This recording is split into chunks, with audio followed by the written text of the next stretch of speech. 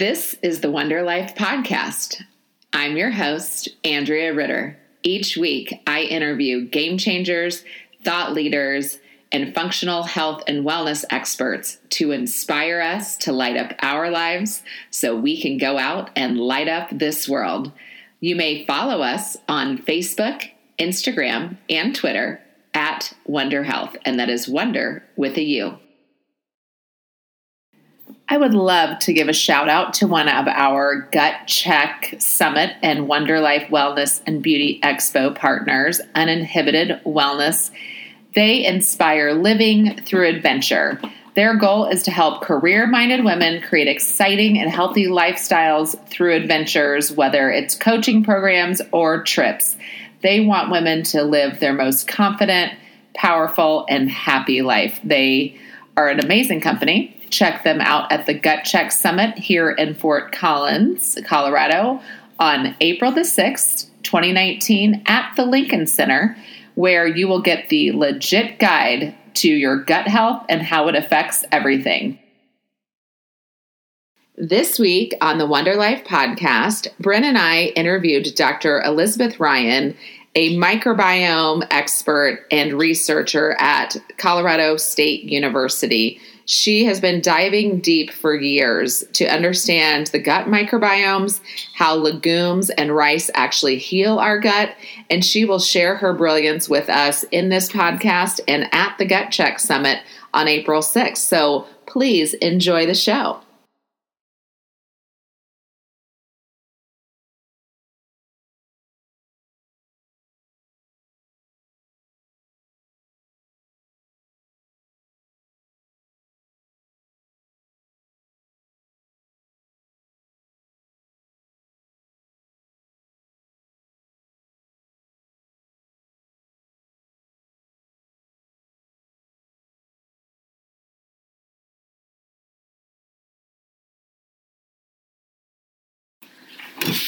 Hello. Hi. How are you? I'm doing great. Thanks. Awesome. I am really excited to talk to you because you are one of the leaders in the microbiome research on the planet. That's what we're going to call you here. Okay. And so what is going on with the microbiome, and why do you think it's at the forefront of the conversation right now? Okay, no, that's a great question because microbiomes represent a very exciting wealth of information on this planet.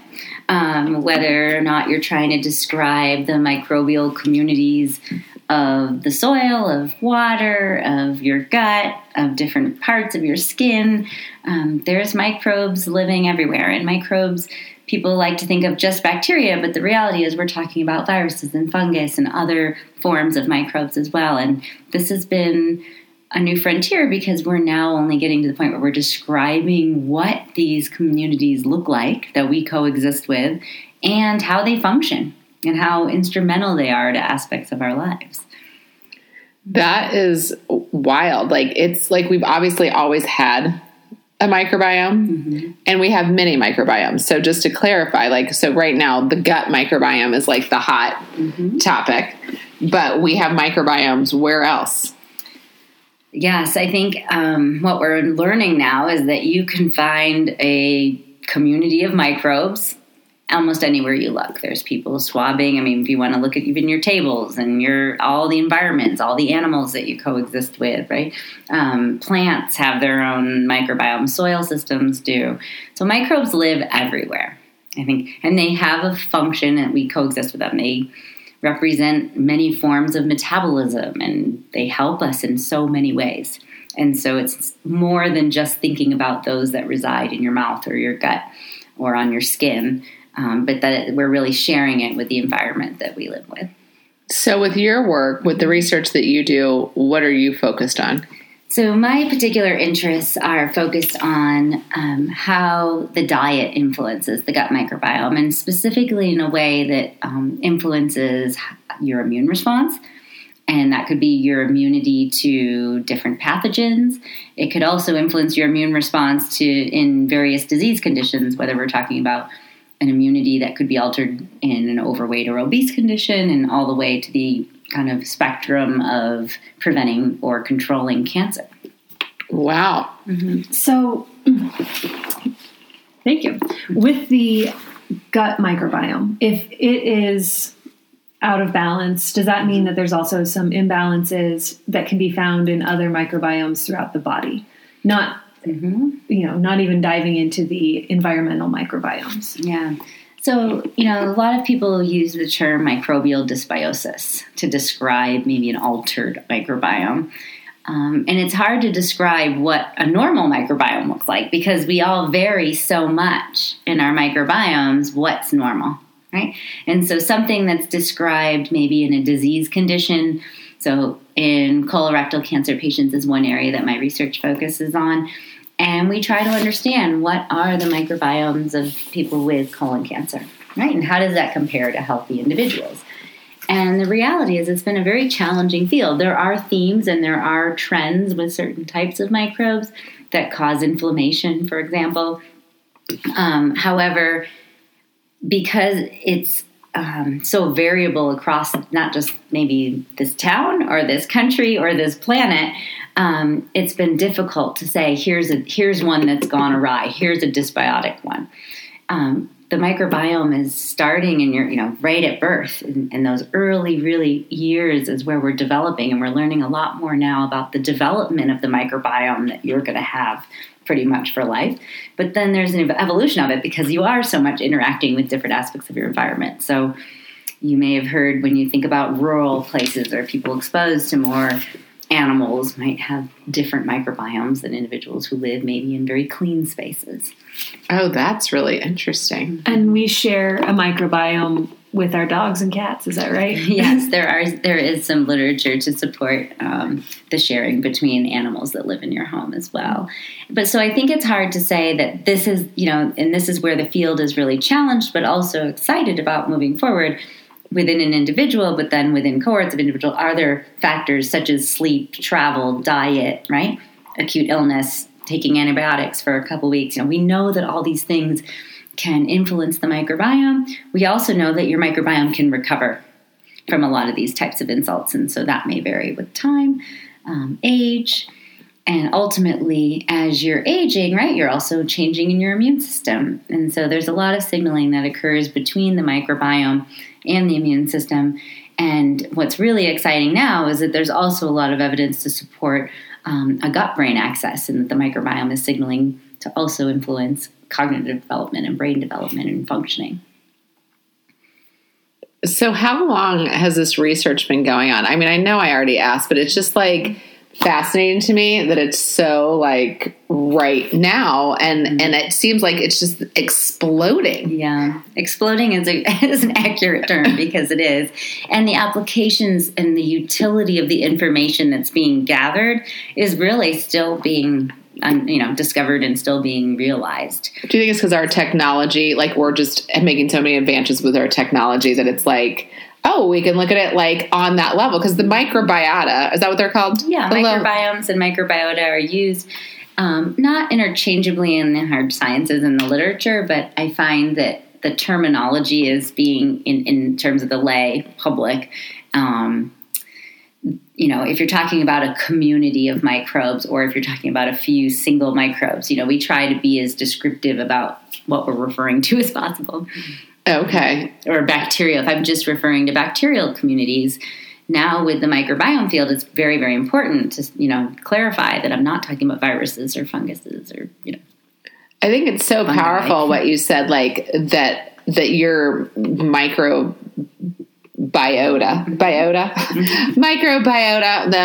that it can heal, that it can get better. Because I think a lot of times, we think oh my God, and that, I think it's a big question. Can we, or is my microbiome or my gut, is it ever healed fully? Do we ever fully come into balance, or is it any relationship where it's you're constantly at work with it to make sure you're keeping it in balance? It'd be nice if you could just go, okay, it's done. Mm-hmm. We're good. Yeah. And then you move on about your business. But I'm having a feeling that's not how it works. Right. I mean, I think that's where maybe there's going to be less about the composition. So, for example, as you can notice from fermented foods or probiotics, right, there's lots of opportunity to influence the composition of your exposures and your environments all influence your composition and your microbiome. But there's that core that we talk about that's quite stable, even though in their composition, but maybe by different foods we eat, there is room, and what we've shown in our research is that you can change the metabolism of the microbiome. Wow. So it is helping. So by feeding it or thinking about prebiotics are being termed now, right? Or a lot of fiber sources, these are food for your microbiome. And so is that where a lot of your research around specific foods is coming in? Absolutely. So I think that the piece here is we have a pretty diverse diet. Many people do, some don't, some more than others. The number of food components and which food components and how your microbiome will metabolize those foods varies based on what your composition is, right? I mean, that's where it gets very challenging. So in the research that we're doing right now, a lot of it is based on work that's been done in animal models. So for example, I study foods like whole grain brown rice and legumes, and specifically things like beans, navy beans, black beans, that have been shown in animal studies to protect against colorectal cancer. And the fibers from these whole grains and legumes have been shown specifically to be important and different from fruits and vegetables fibers. So right now, a major recommendation is to increase your fiber intake. Mm-hmm. Americans are definitely not meeting 30 grams a day, which is the daily recommended fiber recommendation. Why is that? Because all these interesting diets that we're putting ourselves on. Yeah, I mean, it's not easy to do, and it's also not easy to do if it's not coming from staple foods. So that volume and percentage of fiber.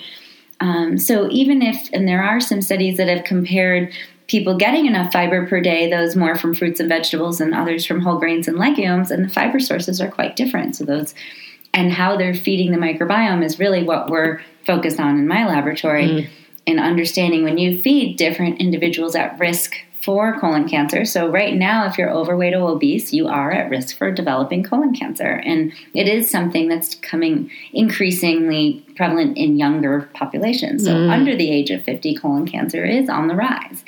So then you go back and think, okay, well, is it fiber intake starting at birth?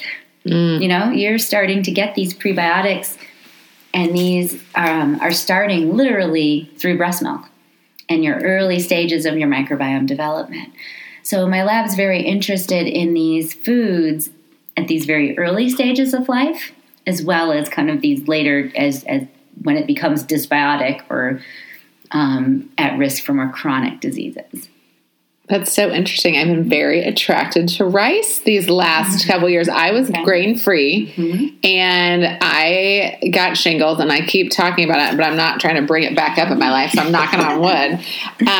But I started eating rice, and it was making me feel so much better. And I was like, well, shoot, and listening to how that works. So it's interesting that you say it plays a role. And I think with rice, and I love to talk about rice because I study rice from all over the world, and it's one of those. It's the staple food. It's amazing that we have this one agricultural crop that feeds half of humanity. Okay, so it's being grown in places where people are suffering from malnutrition and diarrheal disease and not making it past the age of 5, all the way to kind of at risk for obesity and some more of these issues where we have longer lives. But the brown rice is what I definitely recommend to people to keep the bran on. Traditionally, the bran's always been polished off, which is why we know more about white rice than we do brown. But even more so, our research studies the bran on its own. So millions and millions of metric tons of rice bran that's polished from white rice is produced every year. And it's largely fed to animals, though now it is coming back into the human food supply here. There are places that are the key piece and the reason that it was always polished off is because there's a lot of fats in that. So it's not just fiber in the bran. There are also a lot of phytochemicals and lipids.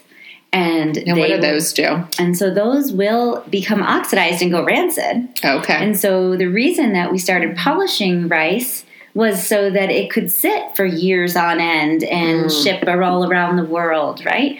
Maybe a place only could produce it one time a year, and so you want it to last. So that's when they stopped utilizing the bran. And the bran is where we find all these extremely healthy anti-inflammatory compounds, a lot of phytochemicals, these prebiotics that are seeding healthy gut microbes. So some of the findings we have is that feeding animals rice bran, and then we've now shown this in people too, actually supports the growth of native gut beneficial microbes like probiotics that you already have, not necessarily that you need to consume them. Okay, so with brown rice, is there a specific kind that we need to be looking for if we want to go and get all of these good nutrients? Yeah. So right now it's very hard to be saying there's 100,000 varieties of rice, That is insane. And the reason we have this is because it's been one of these crops that in different regions may grow, right? Different varieties are adapted to certain regions. There's cultural preferences, and so they have their origins. So it's hard to say you should buy this one Indian rice variety or something like that. I mean, if you look at rice consumers, they actually do eat different varieties of rice. So I'm cautious to say that there's one, but our lab does compare the chemical profile of the bran from different varieties. So maybe some might have properties that can suppress the growth of pathogens better than another. And we've actually shown that. So we've tested salmonella in our models, and we've seen that some rice varieties and some different probiotics, the same way where, how there's so many different probiotics out there, the different combinations that can suppress the growth of pathogens. And that could be important as a non-antibiotic alternative.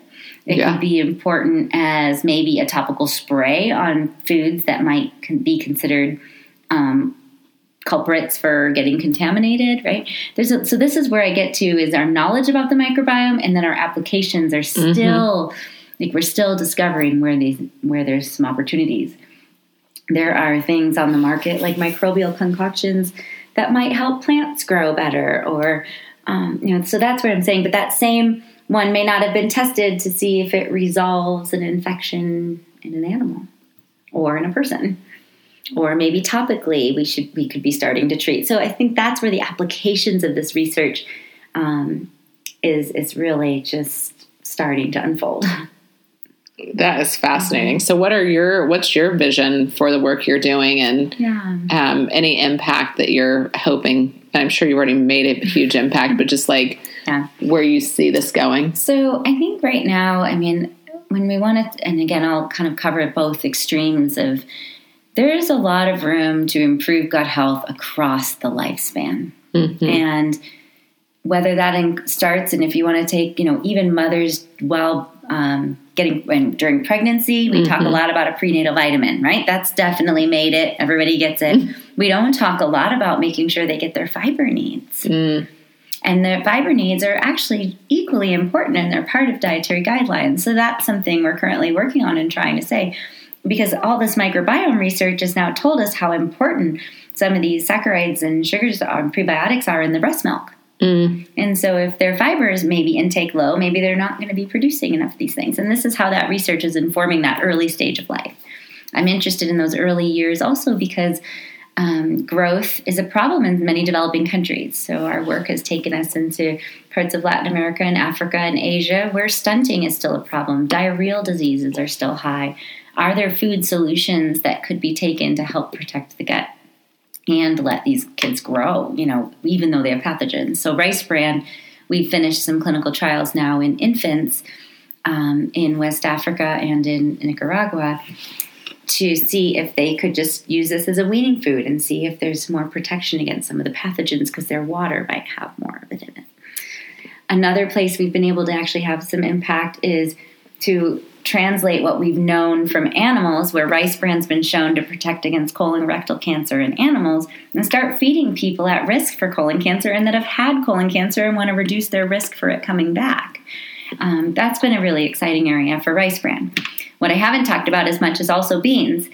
a complementary food is what I say from an amino acid profile, and with also fiber, and also having a lot of phytochemicals that have been shown to protect against cancer too. This combination of foods is not something new. Right. Rice and beans. Exactly. And so it's just a matter of our society now. What is the barrier? Well, is it a behavioral barrier? Well, what do you say? Everyone's going to say, I'm not going to increase half a cup of beans per day because of the gas and the flatulence, and it doesn't work with my stomach. What we've been able to do is start with people to work slowly, and it does get better. And the way we've done our studies is sneaking it into foods and meals and snacks that we provide people, and they don't even realize they're eating a half a cup of beans per day. But then we can measure things in their blood and their urine and their stool and even in their colon tissue with measurable changes in some of these metabolites. Reducing inflammation is something, for example, we're very interested in, and improving a person's metabolism. Why do beans cause gas? So there are components in the beans, and these are going to be interacting with your microbes, right? And then you'll have gas-forming compounds there. The key piece here is adjusting the metabolism and getting your system used to it. So maybe a person doesn't ever eat beans, and they're just eating a big bowl of chili, and then they have their full dose. What we're talking about is a little bit, a lot, all the time, not just one massive dose of it. So, a lot of people talk about food as medicine. And so this idea that you're not just going to take one pill one time and expect it to work, right? Yeah. And this idea, but I don't like people thinking about it being medicine, because food is something that should be, satiating and energy driving. Yes. And right. So it's a complicated area of using that terminology. But it's a much more practical solution for sure than needing to take an aspirin a day. So I think a lot of diets and a lot of people that have dealt with various gut issues, especially the last 10 years, we've been told, get rid of gluten, which certainly true for some people. And then for me in particular, I was told just cut out all the grains. And then as things have progressed, I'm like, well, it's okay if I have some rice sometimes. It feels all right. Like eating black beans, doesn't bother me. So why are we told so often to remove these from our diet? Mm-hmm. And I think, we're a society that likes to go to extremes and forgets that, moderation and a little bit of everything is probably the best strategy. So it's really hard. It was very hard, and it was extremely disturbing to me when everything started growing grain-free, actually, because then I was like, where are people getting their fibers, And I started seeing, even if you want to look at pet food, for example, is another area that I've been doing work in. And there's now evidence to finally show, after all those years, that those grain-free diets did not, in fact, actually improve the health of any of those animals.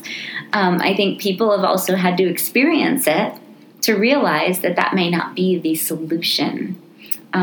Grains have been a staple part of people's diets for a long time. And we took it a little far when it got to processed foods. So I think we need to think about that these are still whole foods. And then if you think about grain consumption as a percentage of your processed food intake, that might be a better way for people to evaluate. Right. Yeah, that's interesting. How, when I look at my bean consumption, it's not based on how much beans are in chips. Right. It's just eating them. Darn it. Yeah. So, I'm not saying these are, and there's a lot of really cool food solutions out there of ways to get healthier whole food ingredients into your body, but we've also done a lot to process food. The processing us of exactly a lot of the nutrients that could be available. So I've heard that soaking beans or sprouting beans and then cooking them helps to digest more. Is that true? Well, I think it's important to note that soaking, if you're going to be cooking beans from their dry form, right, that soaking is a great idea prior to cooking. It's hard because, again, everybody's a little bit different. So it's hard to know if those are, I think, cooking staples in a variety of ways, whether they be sprouting and so, is probably the best. But when people say, well, I don't have time to cook beans, I say that, cans is okay. It's kind of a beautiful, okay. Yeah, absolutely. I think it's important to rinse them and but you can still get them into your diet quite simply and low cost. Yeah. So this idea of it being a low-cost solution, increasing your fiber intake to get your gut back on track, and trying things like the rice bran and the beans that we're doing. And it's not necessarily that people have to cook with all this stuff themselves, right? It's just a matter of how do we start making the foods that are available to include these types of things. So that's another area that we're moving into is, wow, we've seen these effects. The biggest question I get is, now where do I find these rice bran foods? Where do I find? And that's where working with industry, it's been another partnership that's important to the success of the research. So you can buy rice bran at this time and cook with it? You could. It's not different than widely available like wheat bran is, or maybe oat bran, but it's starting to make it out. And there's been concerns, with different chemicals and, adverse components considered there. I mean, it's just a matter now of us developing food safety standards and making sure, for example, things like arsenic are low. And rice bran oil is being widely used now, too. And that because I said it was rich in fat, so the lipids have now been extracted. So that's kind of a new product that you'll see that's I know being more incorporated. However, it doesn't have the fiber in it. So I say it's not enough to do the rice bran oil. We really do need the fiber fraction included. So whenever I would ask before, which is it? I say, well, you kind of want the whole thing because sometimes it's those fibers that help bring those fats in the rice to the gut and helps release some of them there. So that's really at a mechanistic level what my lab does is understand the components that are in the rice bran after you eat them, how microbes change them, and deliver them to immune cells to be active or to the gut.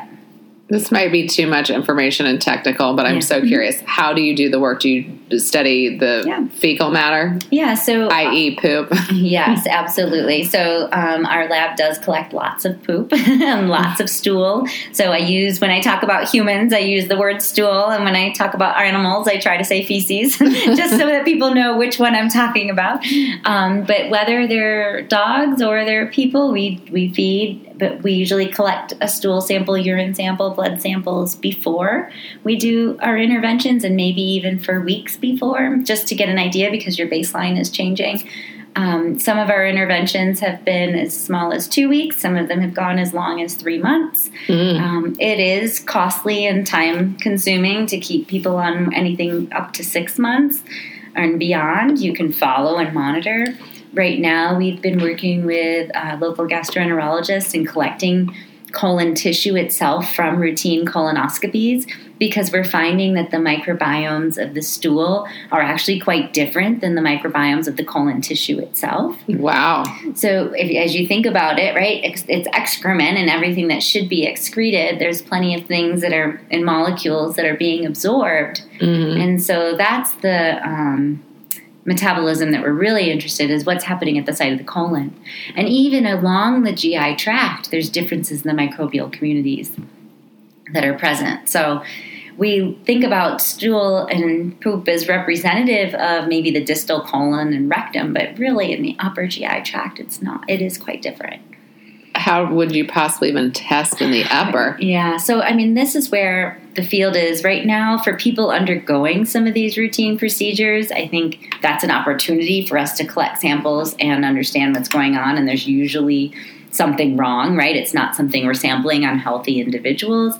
But that's where we go to animal models. So, for example, before I was able to start feeding rice bran to 6-month-old infants, I did do a number of studies with neonatal pigs because their intestinal tract resembles and is very similar to infants.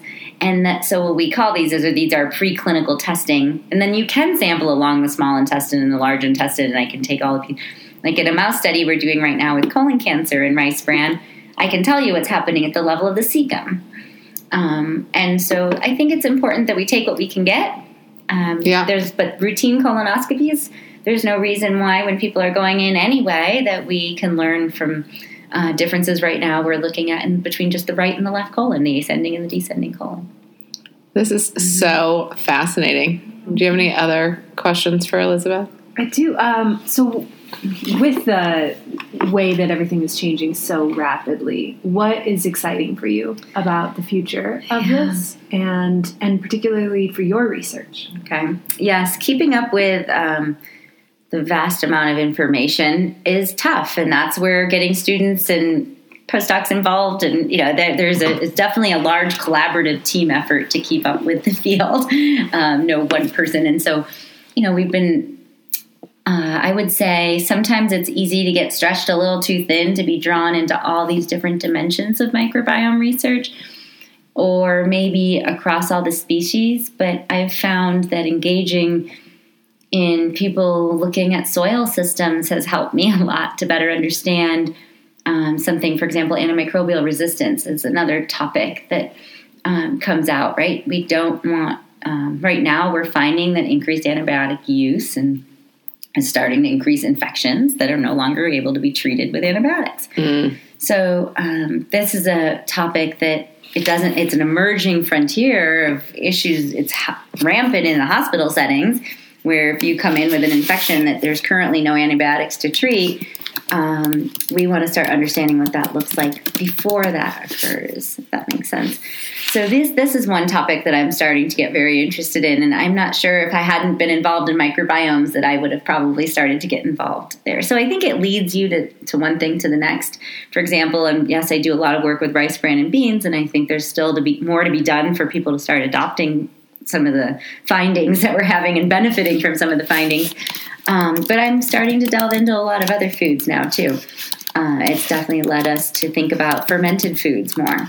So we've started in my lab fermenting with various native gut microbes so that individuals maybe who don't have some of these, maybe we can ferment the rice bran for them before they consume it and improve that, as opposed to just needing to take probiotics.